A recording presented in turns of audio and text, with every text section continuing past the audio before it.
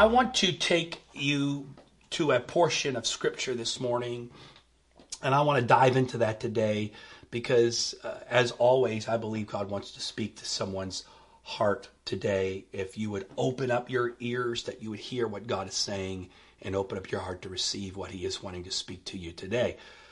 If you had to choose, and I'm not saying this would be something to have, but if you had to choose a book of the Bible, or let me put it that way, if I had to, let me put it on me for a second. If I had to choose a book of the Bible, and they say, you know what, Joel, there's 66 books in the Bible, 39 in the Old, 27 in the New Testament, but total of 66. Joel, we have a problem. There's 66 books of the Bible, and you have to choose one book. And that's the only book you could choose, and that's the book you have to have. If I had to do that today, you can make a case for every book in the Bible. Obviously, it's the Word of God. Every book comes from God. Every book is God-breathed, as 2 Timothy 3:16 says that the Bible is God-breathed. So every aspect of the Bible is God's Word. So you can't really say one is elevated higher than the other. It's kind of like trying to pick your favorite child. You know, every child is special. Every child is important to a parent. There's not one that's greater than the other.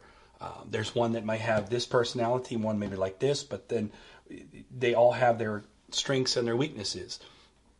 In Scripture, it's the same way. There's some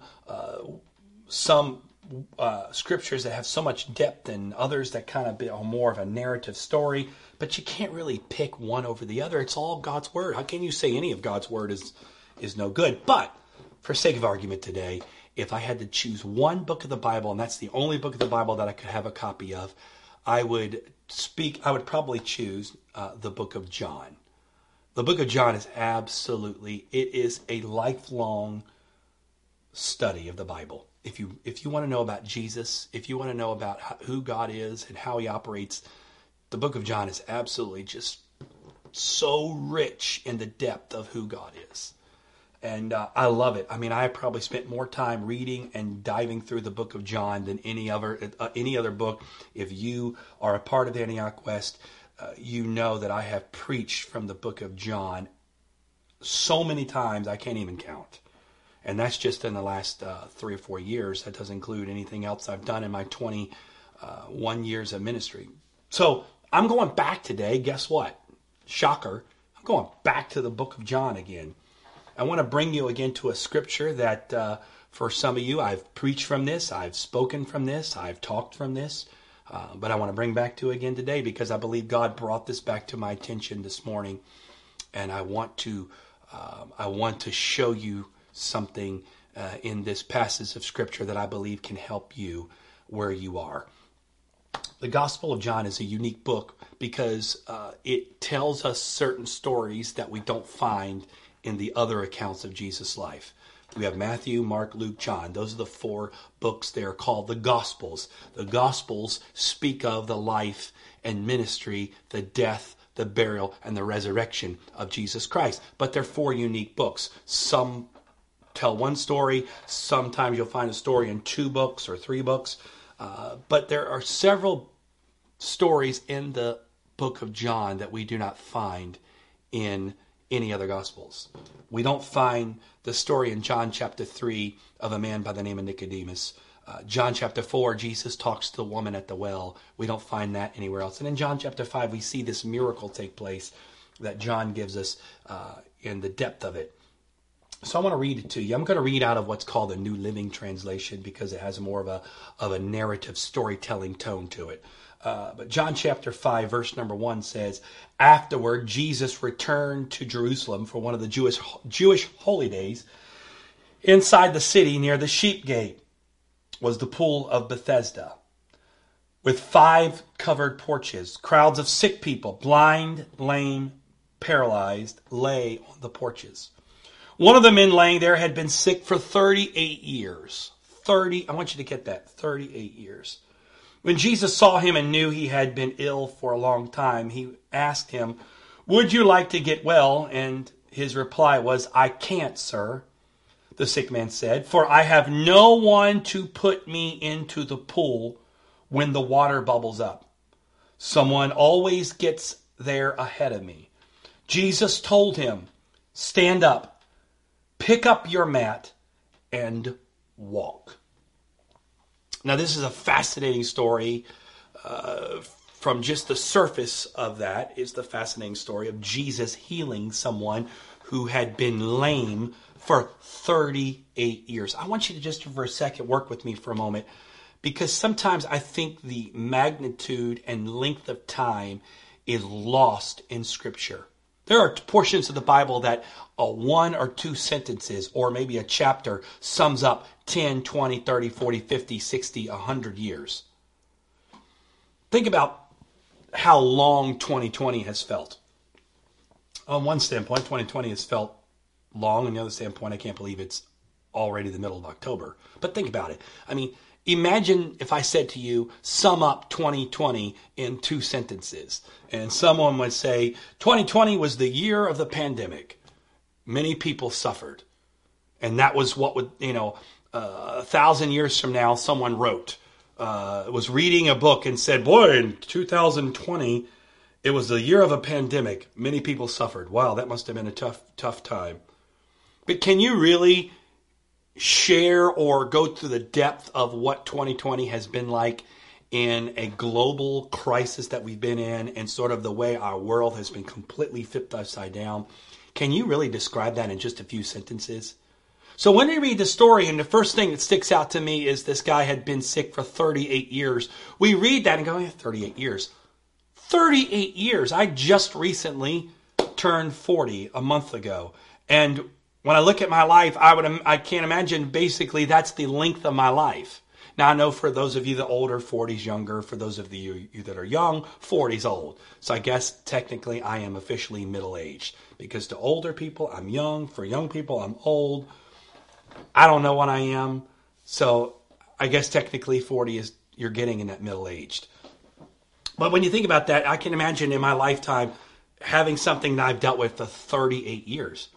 So it's like having something that started when I was 2 years old before I even really had any memories, and I've dealt with that my entire life. So every memory, everything that I've been through in my life is dictated and has become wrapped around this condition I'm in. This wasn't just something that he had been dealing with for a few days. I'll be frank with you, there's sometimes you go through something for a few weeks and it's like, oh, is this ever going to end? It feels like it's going on forever. Sometimes you go through things that last for a year or two and it feels like a lifetime. But think about this. To this guy, this more than likely was a lifetime. 38 years, I don't think he was that old. I don't know if he could have been a lot older than that. I mean, the life expectancy of someone during that period of time wasn't what it is today. So 38 years, that had to have been most of his life he was in this condition. So when we read that story and we read that sentence, one of the men laying there had been sick for 38 years. And when Jesus saw him, he knew he'd been ill for a long time. We just kind of skip through that. We don't realize that's 38 years of 365. So let's hold on a second. I got it here. This is the beauty of having an iPad nearby.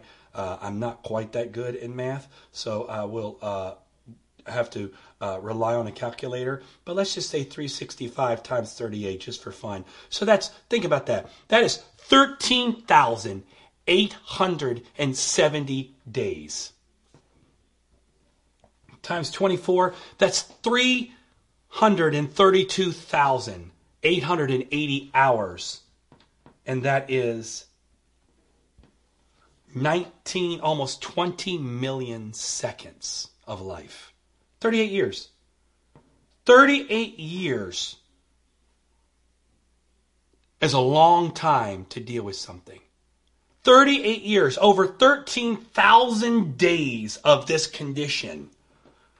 This wasn't somebody who just happened to be going through something that he just stumbled in through. He was having a difficult time, or, he was having a rough year, or maybe this was just a bad time.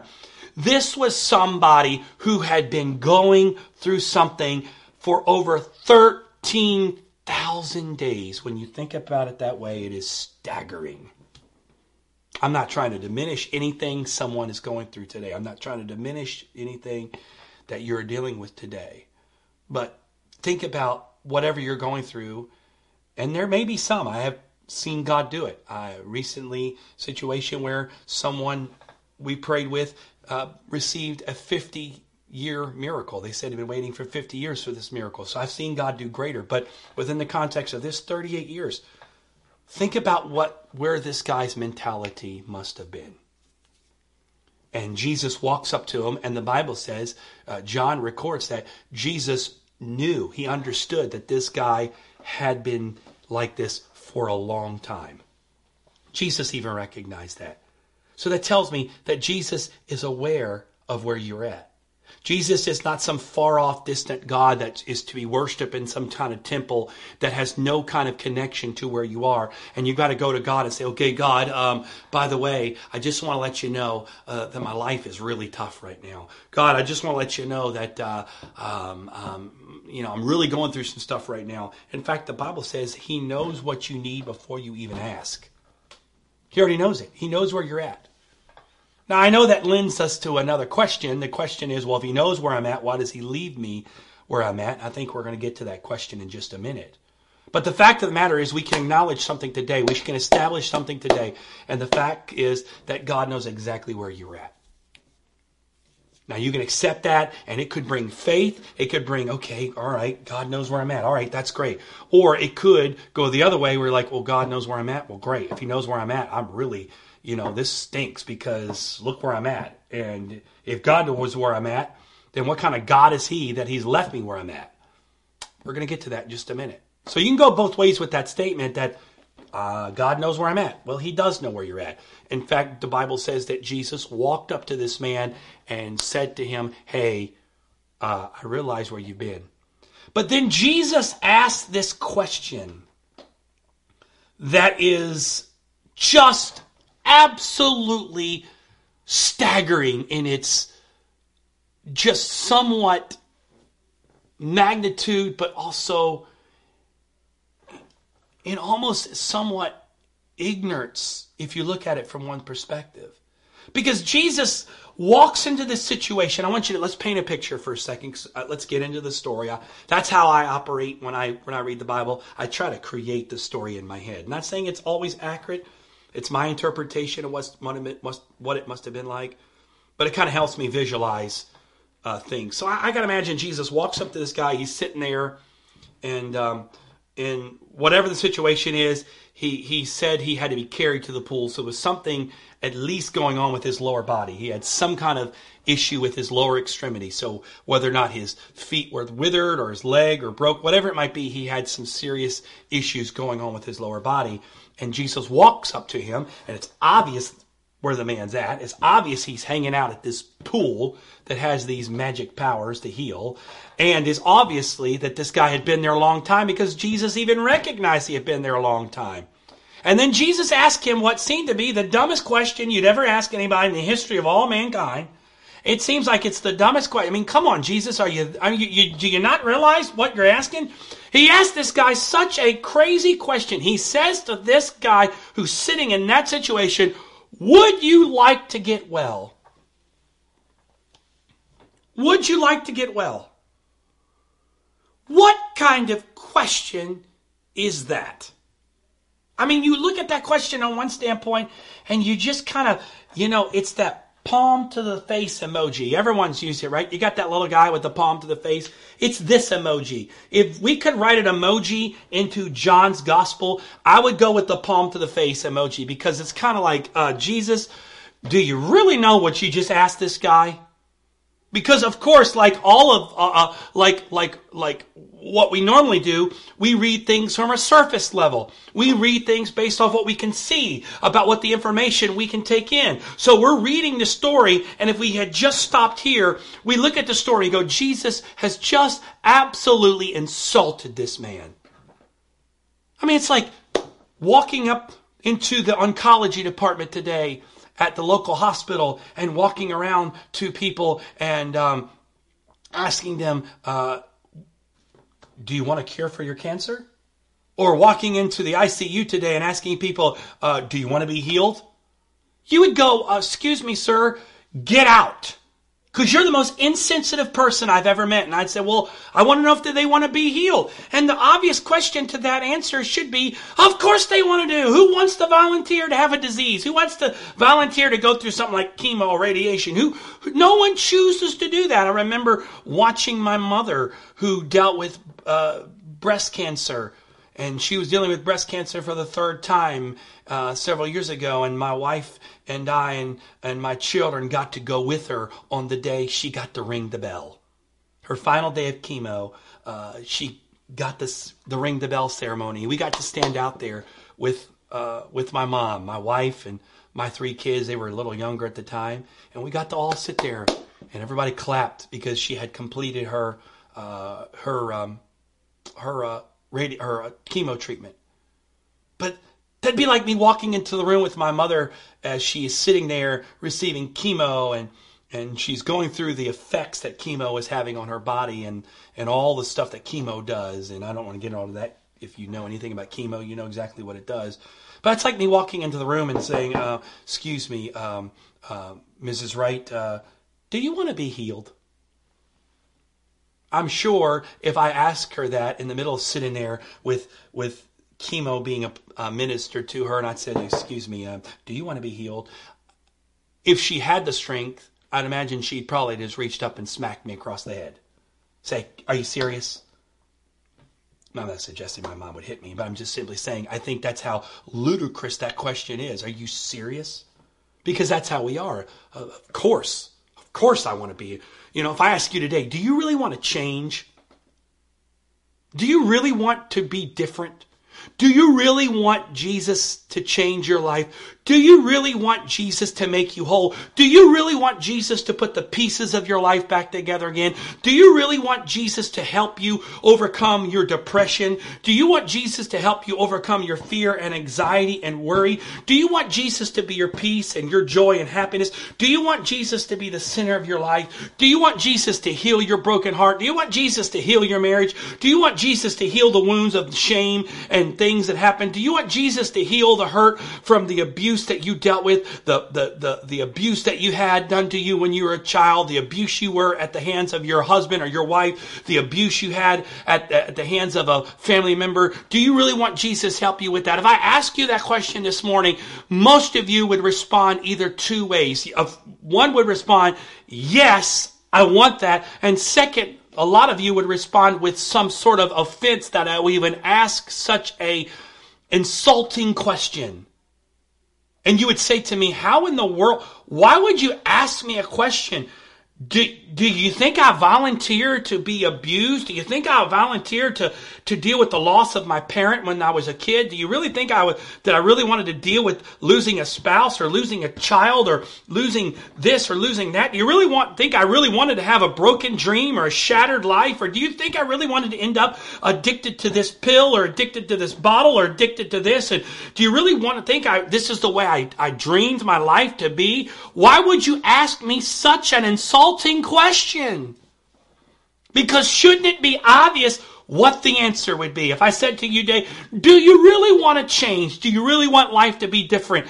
You would think the obvious answer would be a resounding, immediate, and exuberant, yes, of course I do.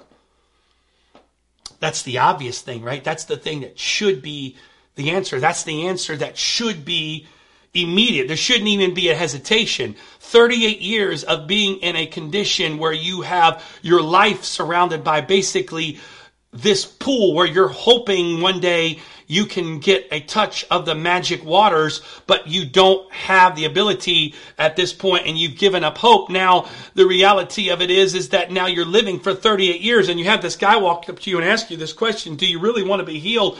You would think the first answer he would give, the quick response he would say would be yes. Or even if he got a little irritated, he would, the response should have been, are you kidding me? You think I just want to stay here after, because I just like hanging out here? Do you really want to think I want to see people walk by, going about their life, living their life, being married, having kids, having a career, living life, being able to enjoy life, and you think this is the lot I chose? Yeah, because I love hanging out by the sheep gate, listening to the sheep pass by, smelling the smell of sheep walking by. I love this. And by the way, I just adore hanging out here by the pool of Bethesda. It's kind of like a vacation every day. You know what I mean? Got my little chair, little cabana boy, bring me some drinks. That's my life. Are you kidding me? You really think I want to be here? And of course, by the way, I've been here for 38 years. But Jesus asks him the question, would you like to get well? The answer should have been yes. But his answer wasn't yes. Your answer today, if I said to you, do you want to be healed?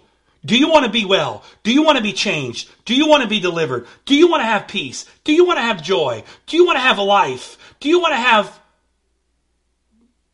all, you fill in the blank? Your answer should be immediately yes. But I've been doing this a long time. I've talked to many people in many different conditions, and I will tell you that this verse is so real and so true, because the answer should be yes, but that's not always the answer that comes out.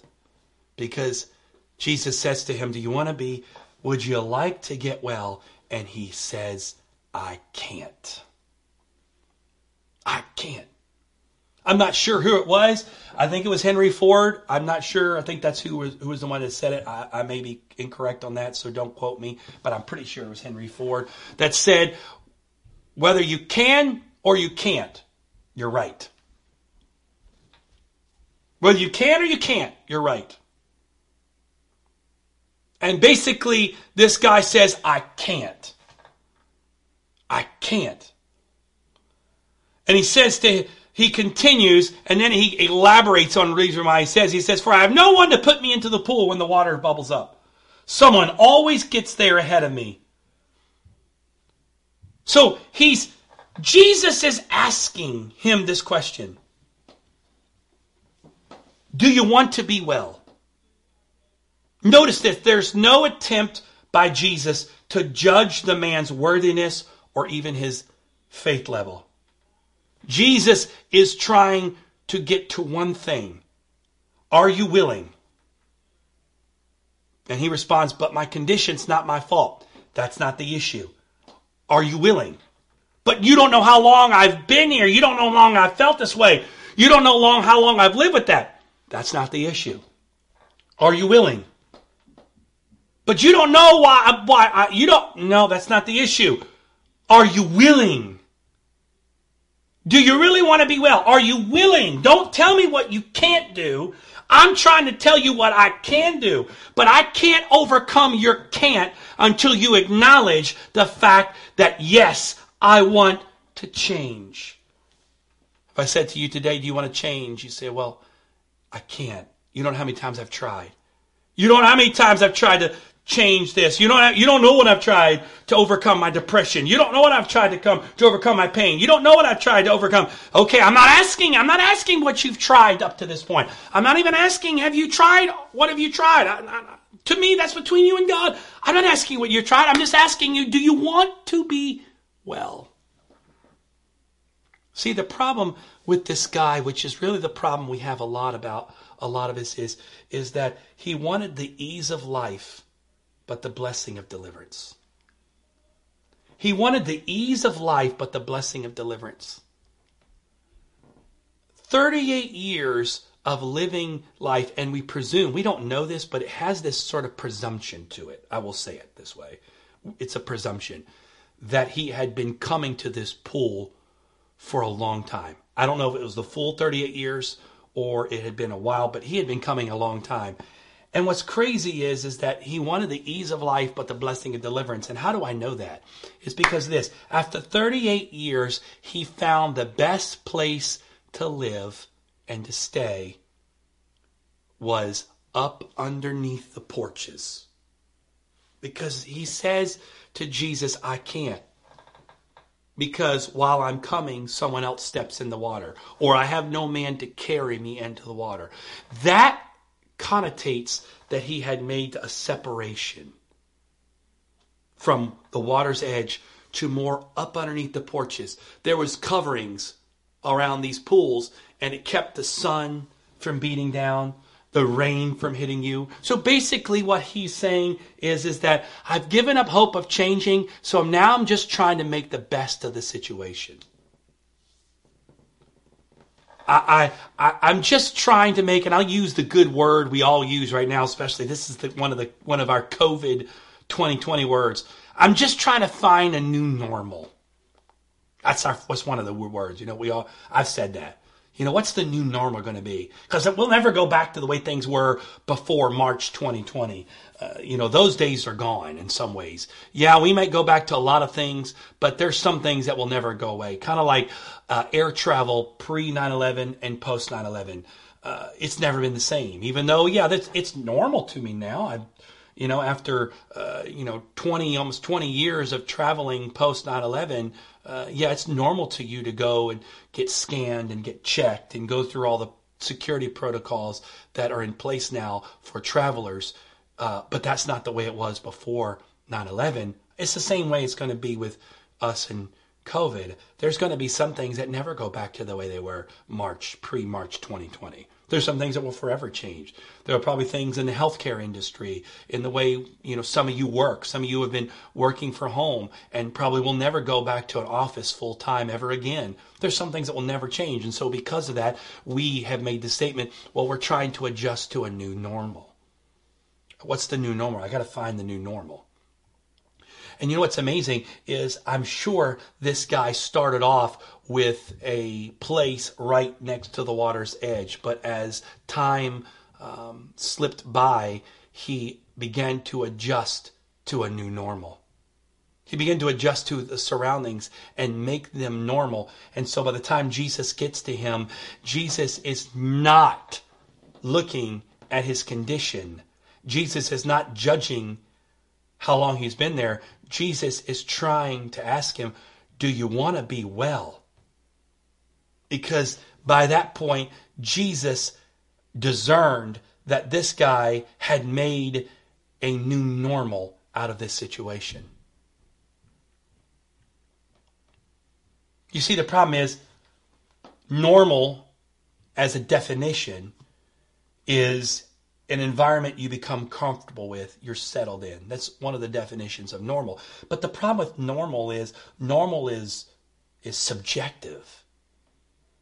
There's a lot of things that I would say that aren't normal that begin to feel normal to you. There are some things about life that you talk to some people and it's so normal to them. They've lived with this situation, or they've been in this situation, and they've gone through situations and they've dealt with certain things that to me doesn't seem normal, but to them it's normal. So normal is subjective. And then we start to use certain ways to frame our own understanding of normal. We make statements like, well, this is the way it's been. This is the way it's always going to be. Or you know what? I've just learned how to get by. That's another good way. That's just another way of saying that I've settled that this is my normal. I've learned how to just get by. Or about this one, ready? Here's another good one. This is my lot in life. This is just my lot in life. These are the cards I've been dealt. This is the way it's been. And we start to define our normal by these words, and we phrase them in ways to kind of ease our own suffering and kind of bring some kind of clarity and justification to where we are by saying the way that, well, this is the way it's been. Or, my parents suffered through this, and so therefore, it's normal that I go through the same thing they go through. And, my dad had struggled with this, so, of course I struggled with that. Or my mom was like this, so, I'm going to be like that. Or some people just have to learn to get by. Some people that's what, you learn to survive. How you doing? Well, I'm surviving. That's just a way of saying, well, I've adjusted to the normalcy of the fact that my life stinks, but this is the way it's going to be. So I'm trying to make the best of it. And then again, when we finally get to this place of complete acceptance, we just come to the words, well, this is just my lot in life. I'm just one of those people that are never going to be happy. I'm just one of those people that I probably will never have peace.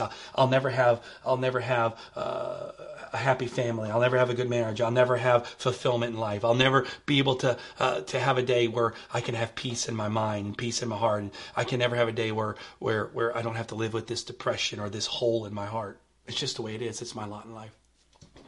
Or another way to say that, this is my cross to bear. And this is where that guy had gotten into.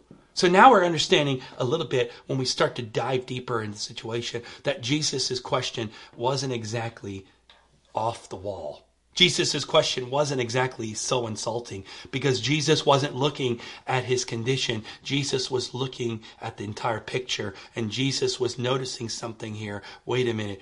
You say this pool can heal, but yet you've determined to live your life here. And then when I ask you, do you want to be healed? Your response to me is, you can't. You can't?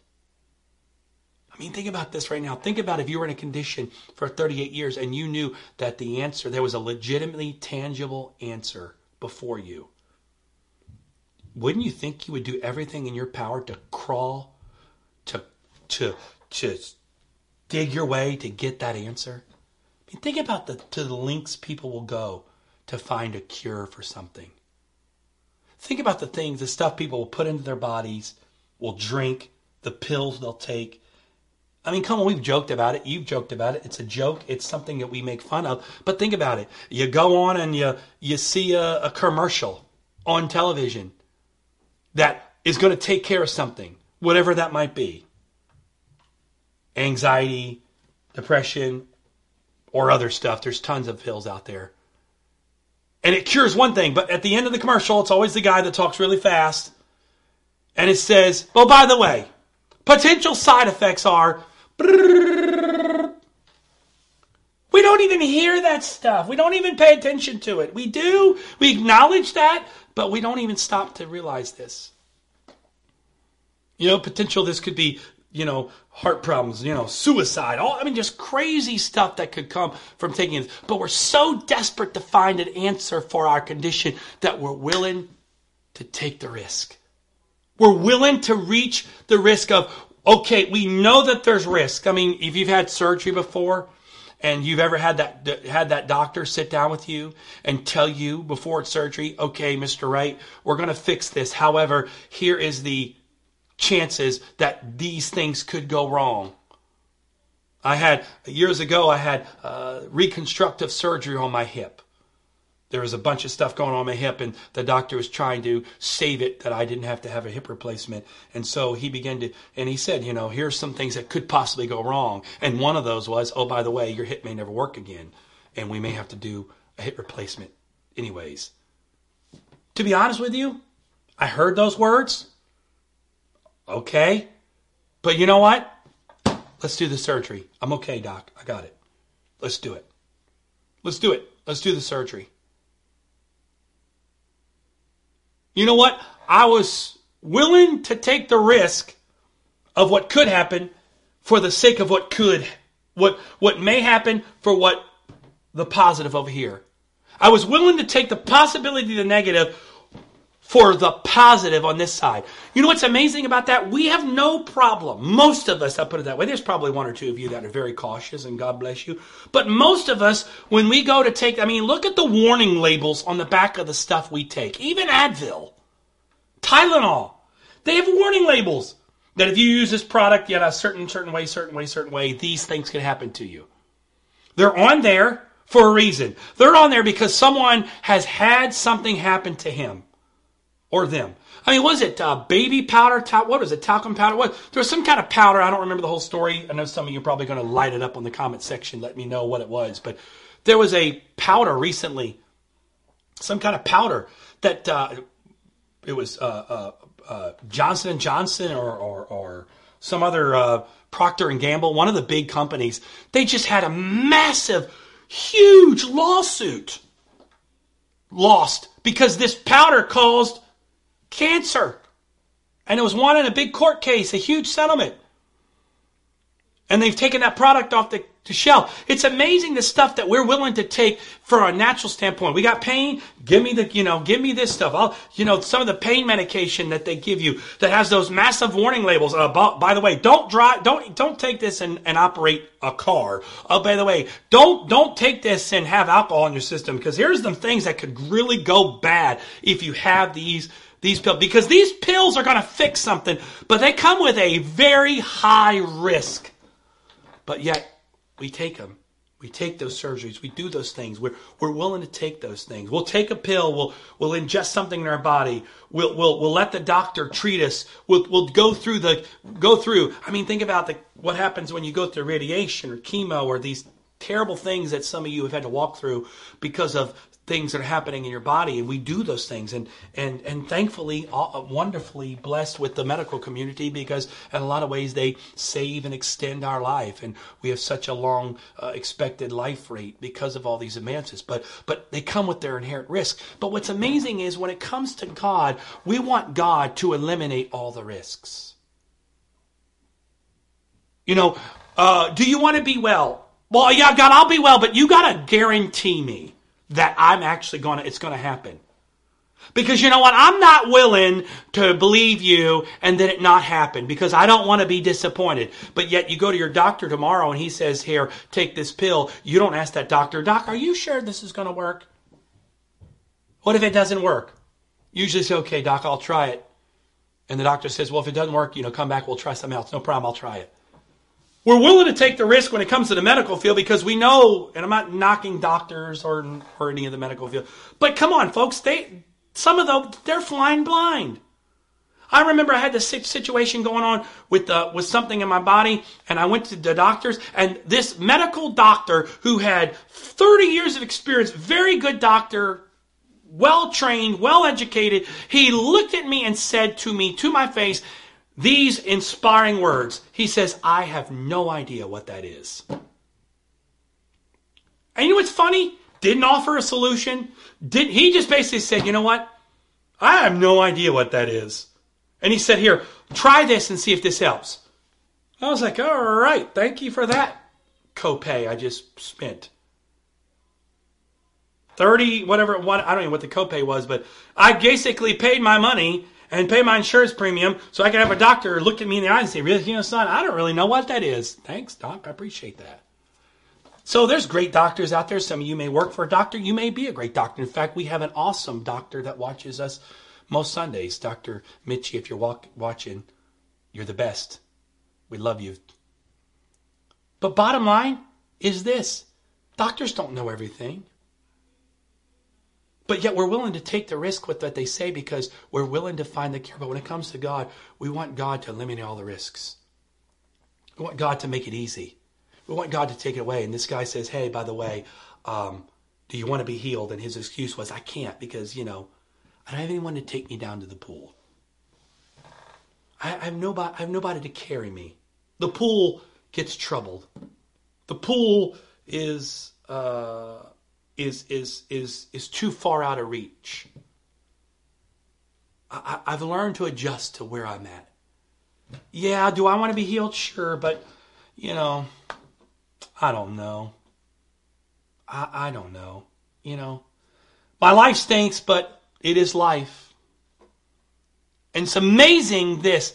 Jesus did not say to him, oh, by the way, all right, fine, here, let me help you to the pool. Jesus looked at him from where he was at and said to him, get up. Stand up. Pick up your mat. Stand up, pick up your mat, and what? Walk. Now I want you to get this for a second because I want you to see his surroundings. This guy's surrounded by people in the same condition. This pool was extremely crowded. In fact, I don't want to get too detailed here, but this is interesting, especially those of you that really like to study the Bible. There's a great consensus of argument among theologians that John chapter 5, verse number 4, was not in the original Greek manuscript of the Gospel of John. John chapter 4 says there was an angel that came and troubled the water. And when the angel troubled the water, that the first person in the water would be healed. That's what John says. But that's what the King James Version and other versions of the Bible say.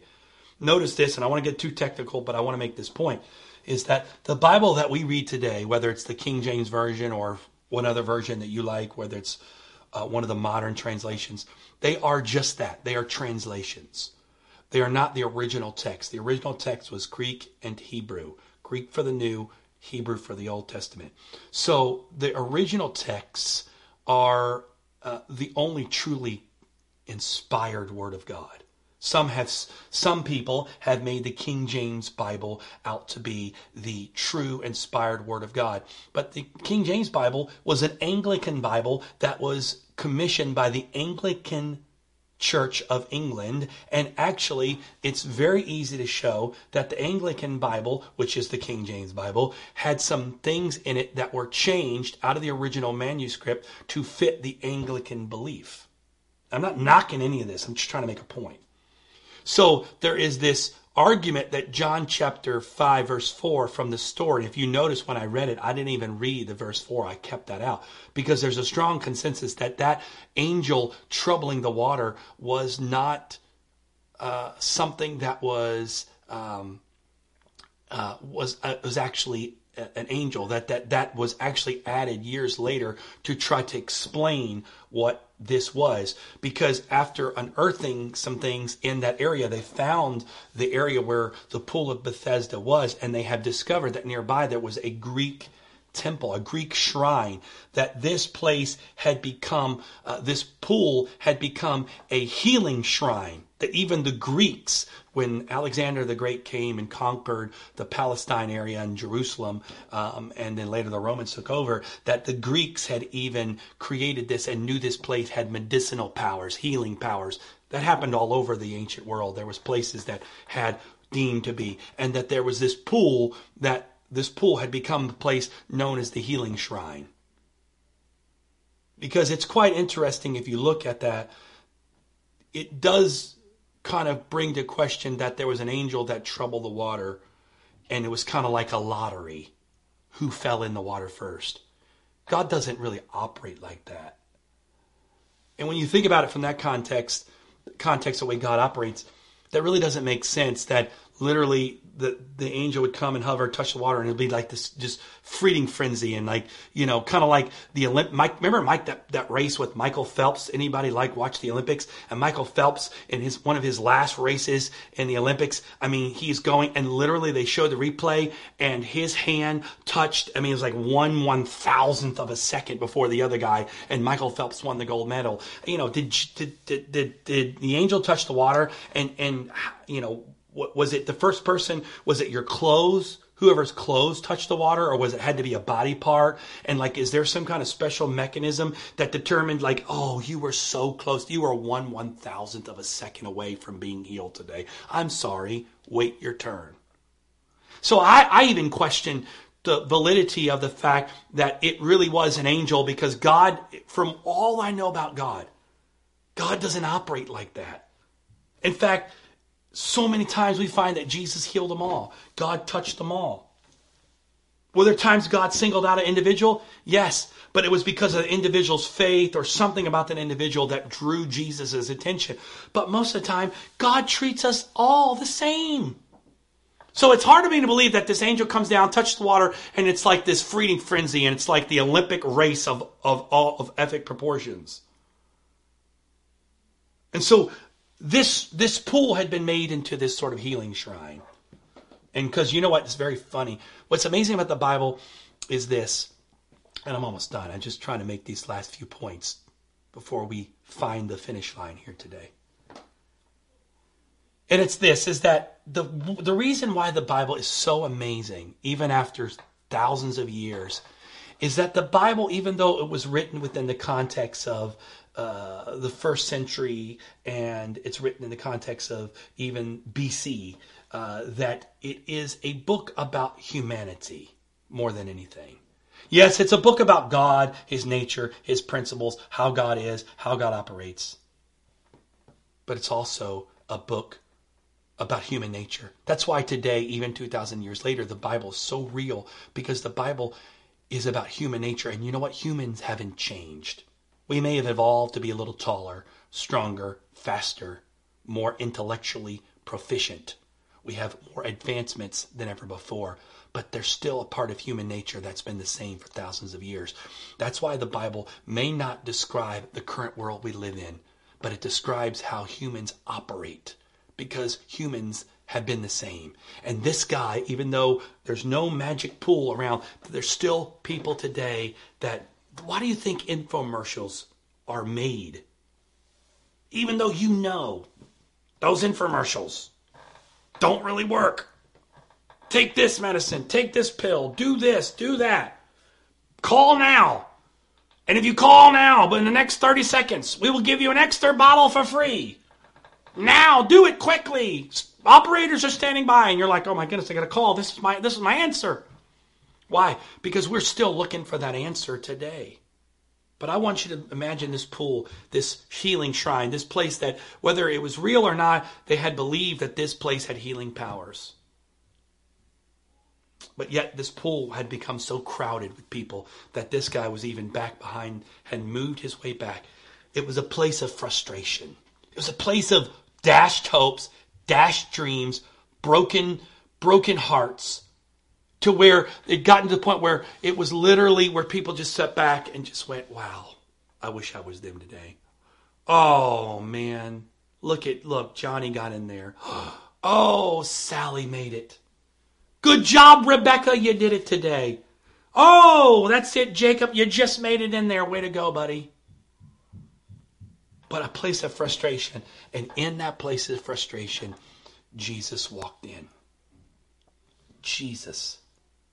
And he walks over to one of the most senior members of the fraternity. He walks over to the most senior member, one of the most senior members of the Pool of Bethesda fraternity, and walks over to him and says, you know what your problem is? Do you really want to be well? The problem to you today is not, do you want to be well? The problem is, you've made choices.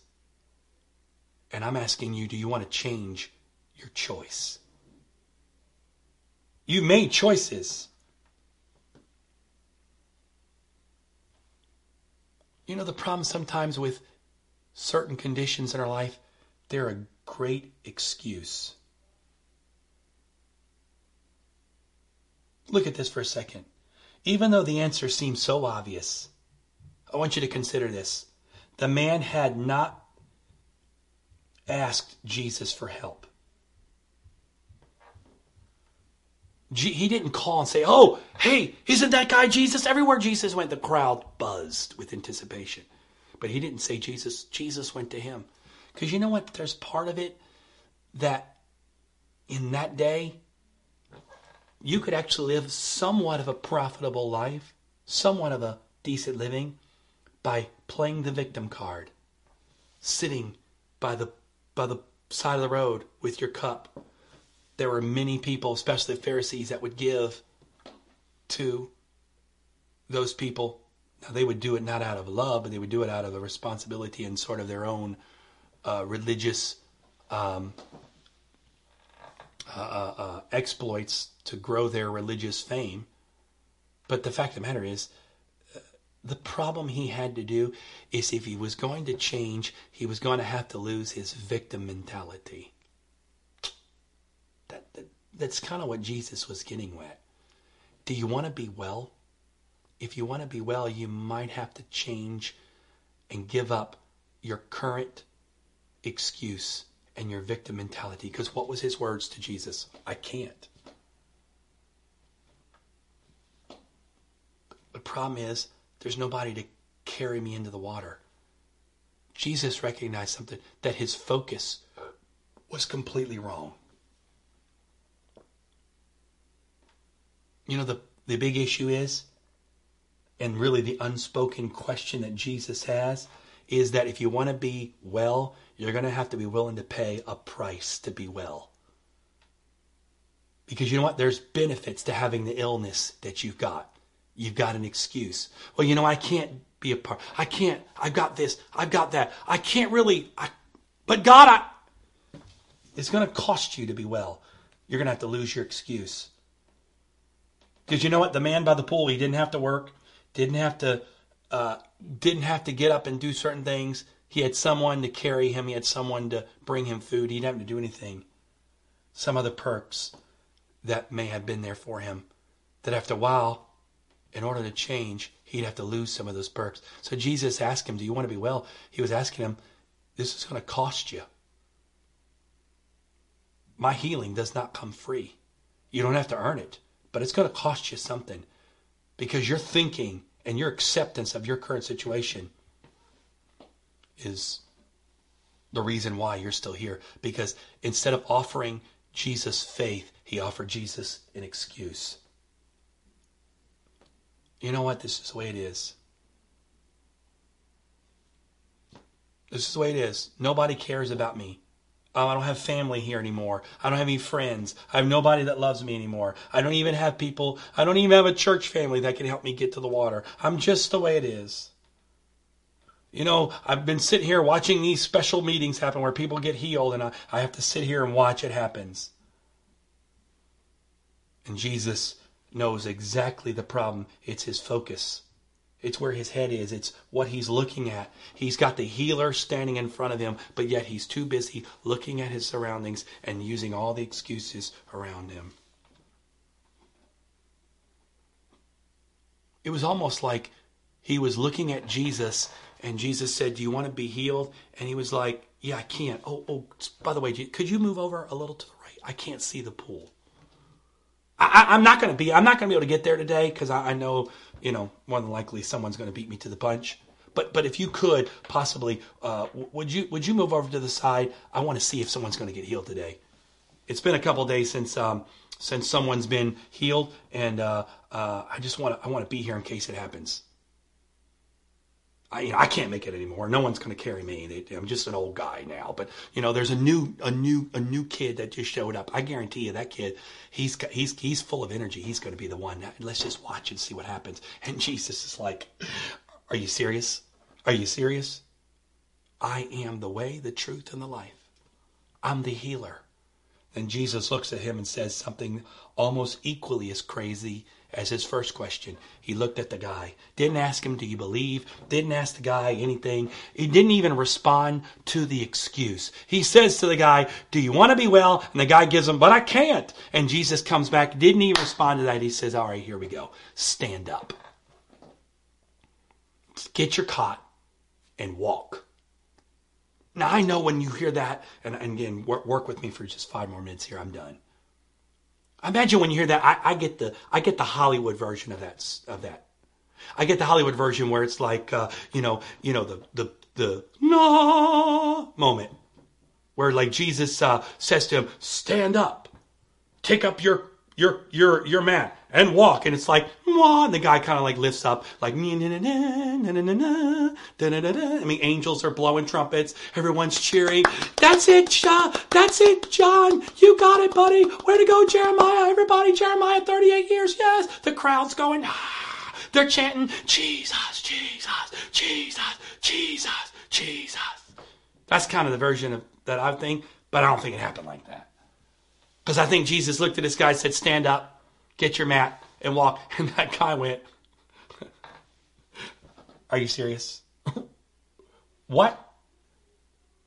You want me to? Do you not see the condition of my legs? Are you blind?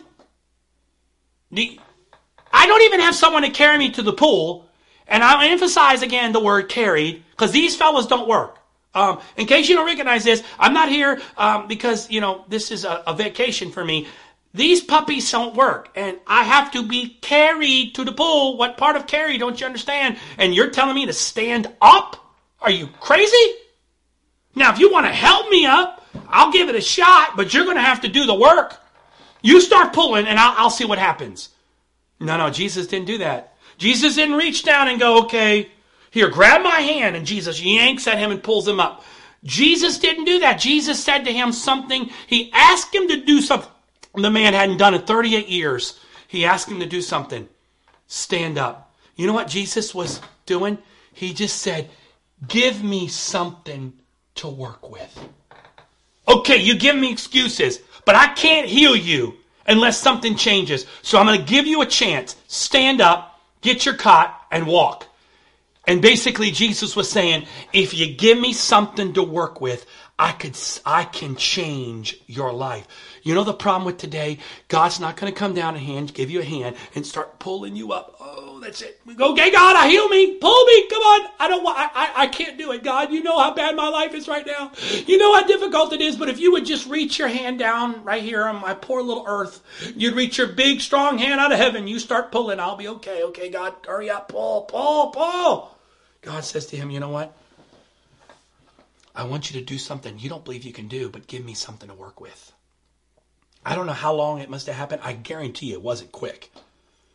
But I guarantee you that guy was like, are you serious? Stand up? Yeah, I can do that. No problem. I haven't done that in 38 years. So I'll be right on that. Because by that time, his muscles had to have been shrunk. His legs were probably shriveled. His muscles were in atrophy. They were completely useless. And he's asking this guy to do something. But somewhere, I don't know if he adjusted. I don't know if he began to push with his hands. I don't know if he grabbed the hold of the rail next to him and began to push. But somewhere in this, of attempting to do something, strength started to come. And the more he pushed, the stronger he got. To the point where he was able to stand, get his bed, and walk away from that pool after 38 years. Can I tell you, give God something to work with today. God's asking you today, do you want to be healed? And you're telling him yes. But then he turns to you and says, good, stand up, take up your bed and walk. And you go, but I don't know if I can do that. I'm asking you, activate your faith. Give God something to work with. Get up tomorrow morning and say, God, you're a healer. You're a deliverer. I don't feel delivered. I don't feel healed. I don't feel changed. You're right. That guy did not feel it the moment it happened. Notice the healing happened after he moved, not before he moved. It happened after he moved. You might have to get up in the morning and say, I believe you're a healer. I believe you're a deliverer. I believe you can do it. And not feel it, but speak it with faith.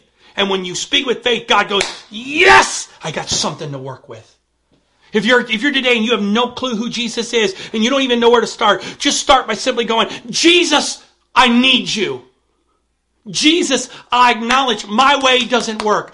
My way has failed. But God, I need you. And you know what you're going to find when you say that? Jesus is going to go, yes, now you're giving me something to work with. Let's go. Let's go.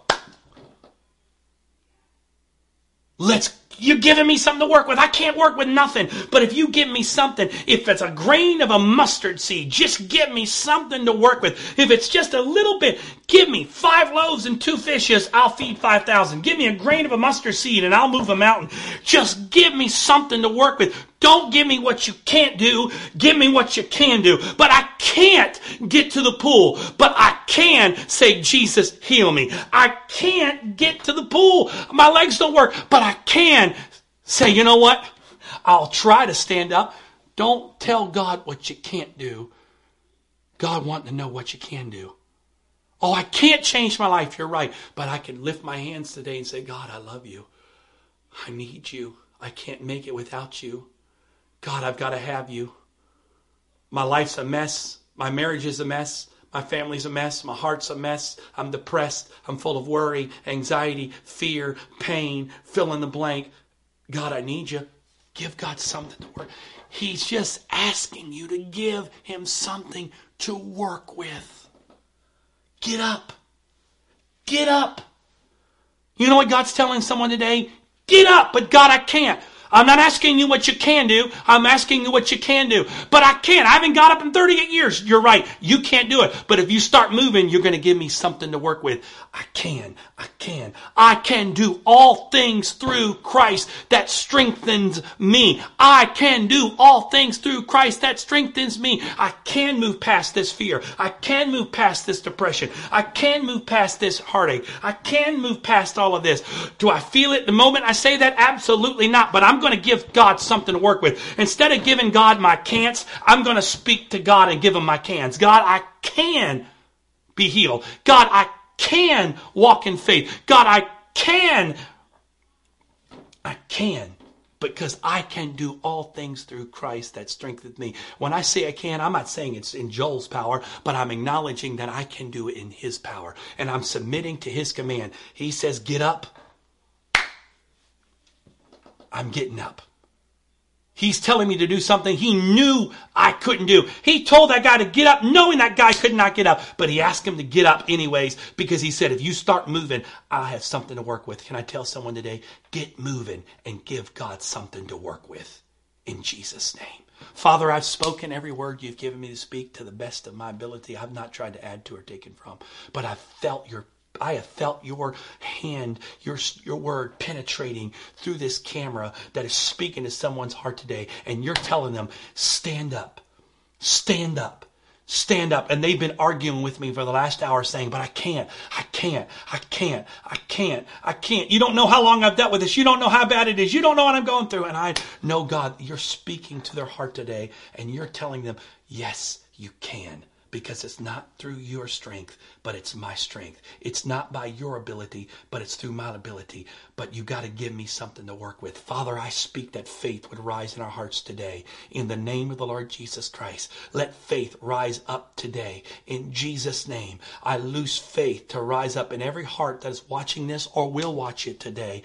Lord, that they would believe in you and they would see you as the source. They would not look at the surroundings. They would not look at the pool, but they would look to you, who is the author and the finisher of the faith. And I pray now in Jesus' name that you would be revealed who you are, that we're not looking at the healing of the pool because we have the healer standing in front of us. We're not looking at the deliverance of the pool because we have the deliverer standing in front of us. Lord, open our eyes that we can see it's you. You're standing here.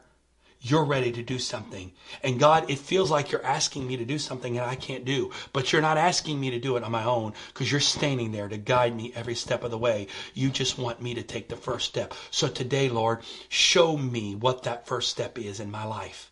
I don't know what it is, but God, you can show me what that step is.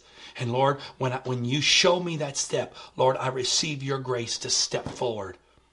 Even though I can't stand, I'm going to try to stand. Even though I can't walk, I'm going to put one foot in front of the other because I know that if I give you to something to work with, you're able to do exceeding and abundantly above what I can ask or think. I speak these things in Jesus' name.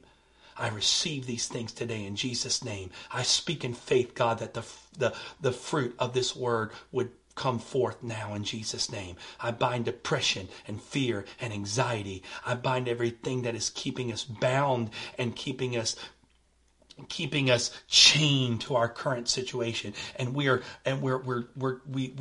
imprisoned by addiction. We're imprisoned by hurt and shame. And I speak deliverance today in Jesus' name. Be healed, be whole, be changed, be delivered, be free in Jesus' name. Not by your strength, but by the strength of the one and only Savior and healer and deliverer, Jesus Christ. In Jesus' name, let it be done today. God can do it, but you got to give him something to work with. Get up. Get up today in Jesus' name.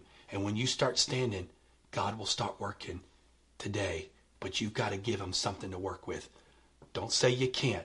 Tell God, I can. In Jesus' name.